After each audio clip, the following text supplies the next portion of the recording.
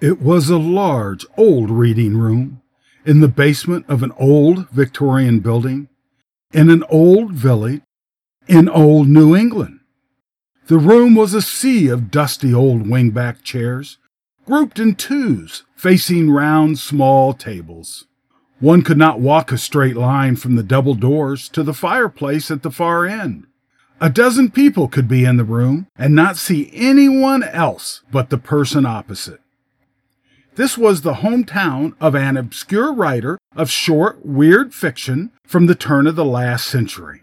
And I thought these stories from original manuscripts would be a crowning addition to my thesis on transitional short fiction of the late 19th and early 20th century. It was to be my grand opus and would cement my position as the rising star of the English department. But time was short. It had taken me hours to navigate the narrow country roads to get here. Why did these types of writers always live in such backwater places?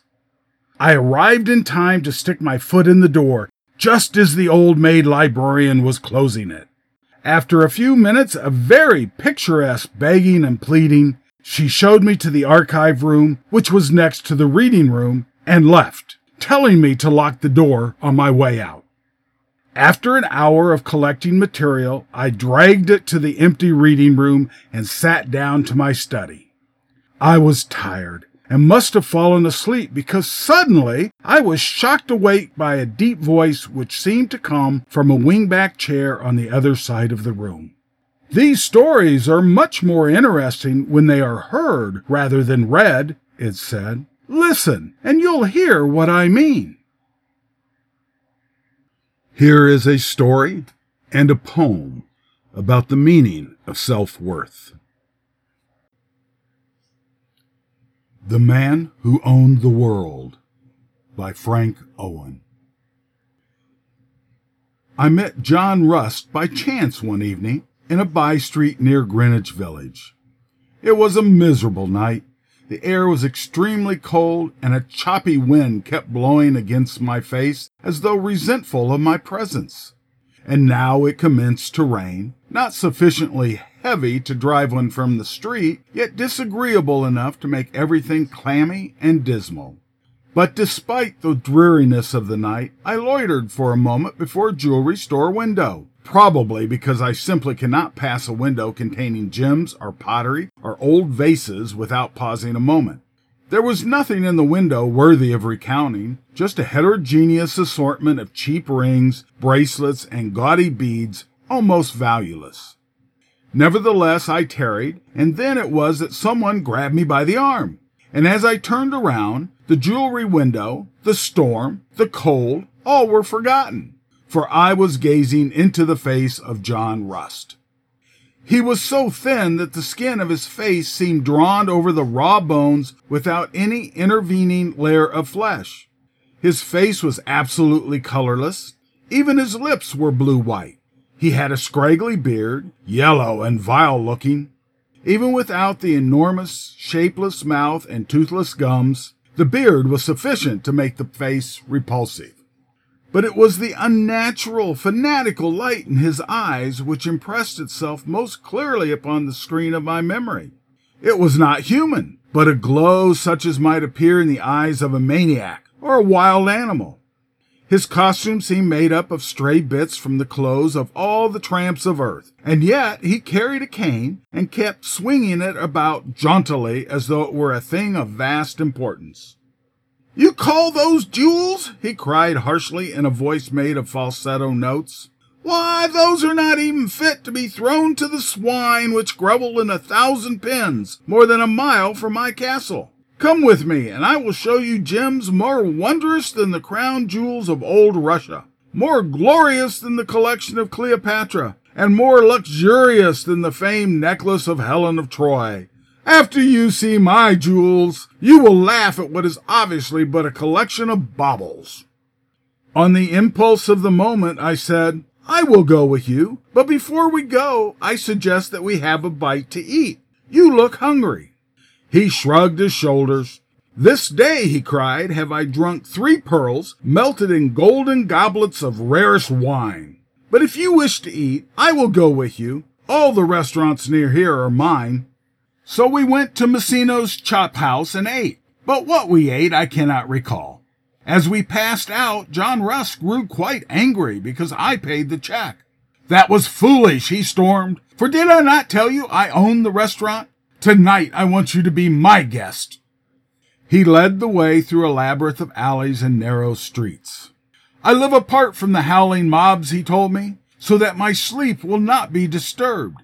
Each morn I am awakened by a lad as lovely as Narcissus, who plays an anthem of the sun on a harp wrought of gold and platinum and set with 133 pink diamonds.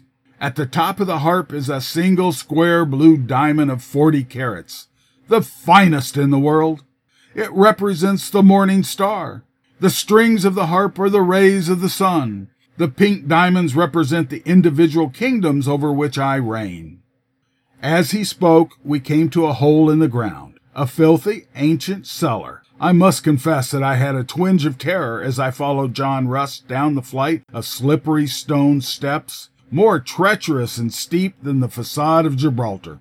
Something, I know not what, scampered across my feet and went screeching off into the blackness which engulfed us like the shadows in a tomb of recent death.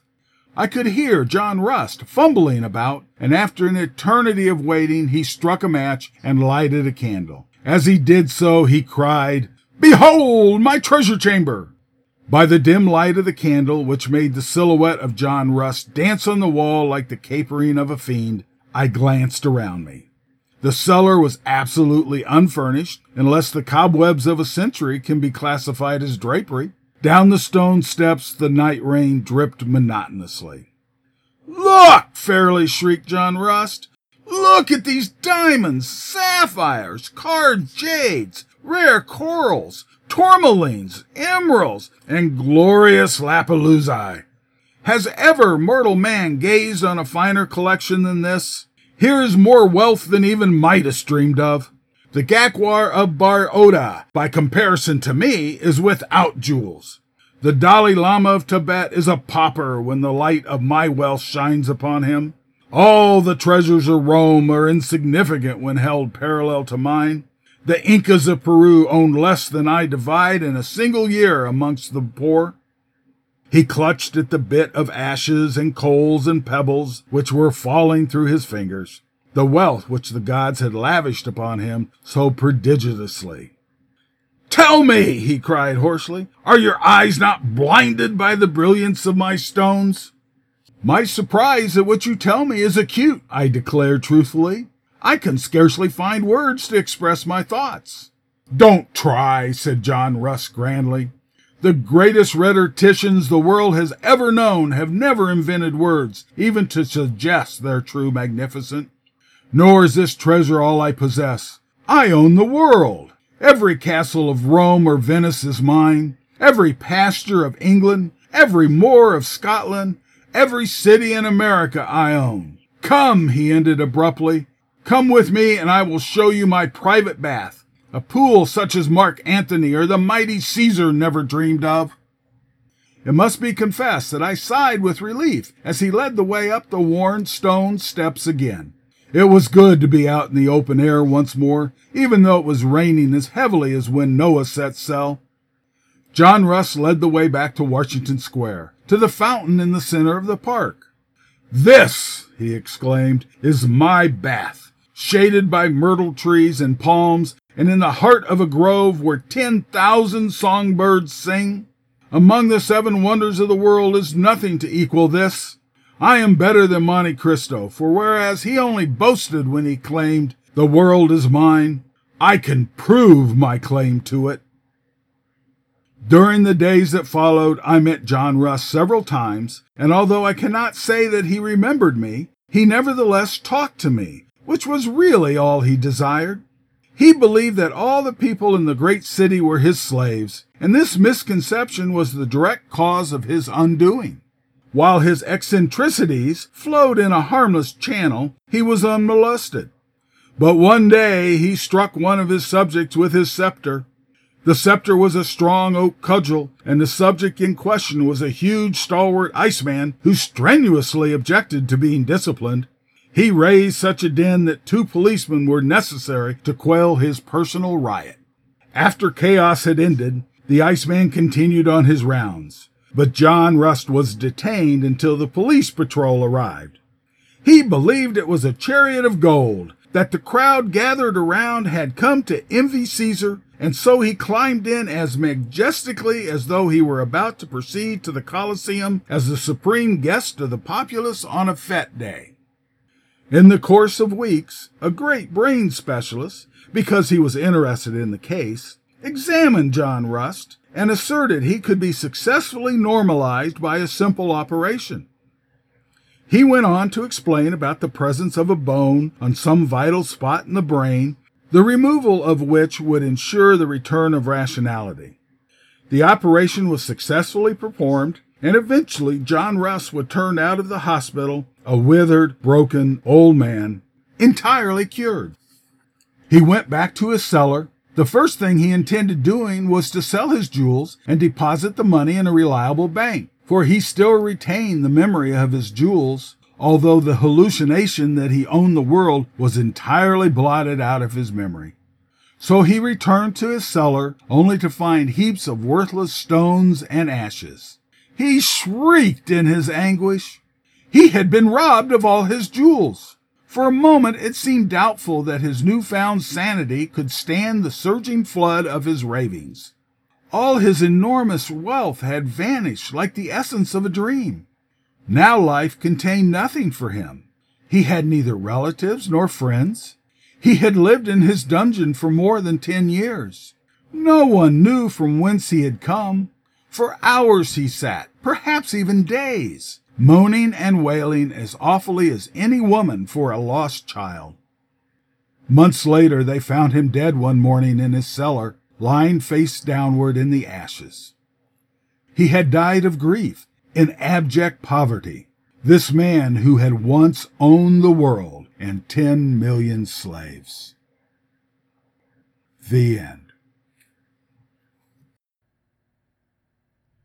If, by Rudyard Kipling.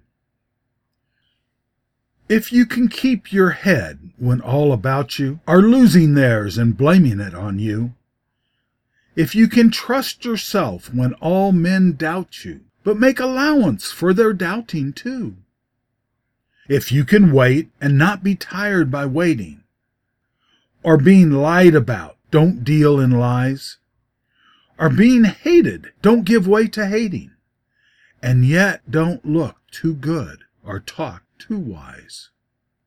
If you can dream and not make dreams your master, if you can think and not make thoughts your aim, then you can meet with triumph and disaster and treat those two impostors just the same.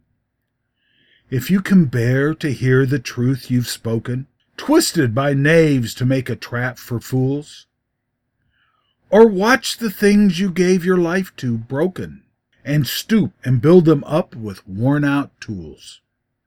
If you can make one heap of all your winnings, and risk it on one turn of pitch and toss, and lose, and start again at your beginnings, and never breathe a word about your loss. If you can force your heart and nerve and sinew to serve your turn long after they are gone, and so hold on when there is nothing in you except the will which says to them, hold on. If you can talk with crowds and keep your virtue, or walk with kings, nor lose the common touch, if neither foes nor loving friends can hurt you, if all men count with you, but none too much, if you can fill the unforgiving minute with 60 seconds worth of distance run, yours is the earth and everything that's in it, and, which is more, you'll be a man, my son. The end. I must have fallen asleep again. The next thing I remember was the librarian's voice from the hall outside. "That damn young fool didn't lock the door," it said. Times aren't what they used to be. I ducked low and crept out when she wasn't looking. The whole drive back, all I could think about were those marvelous stories.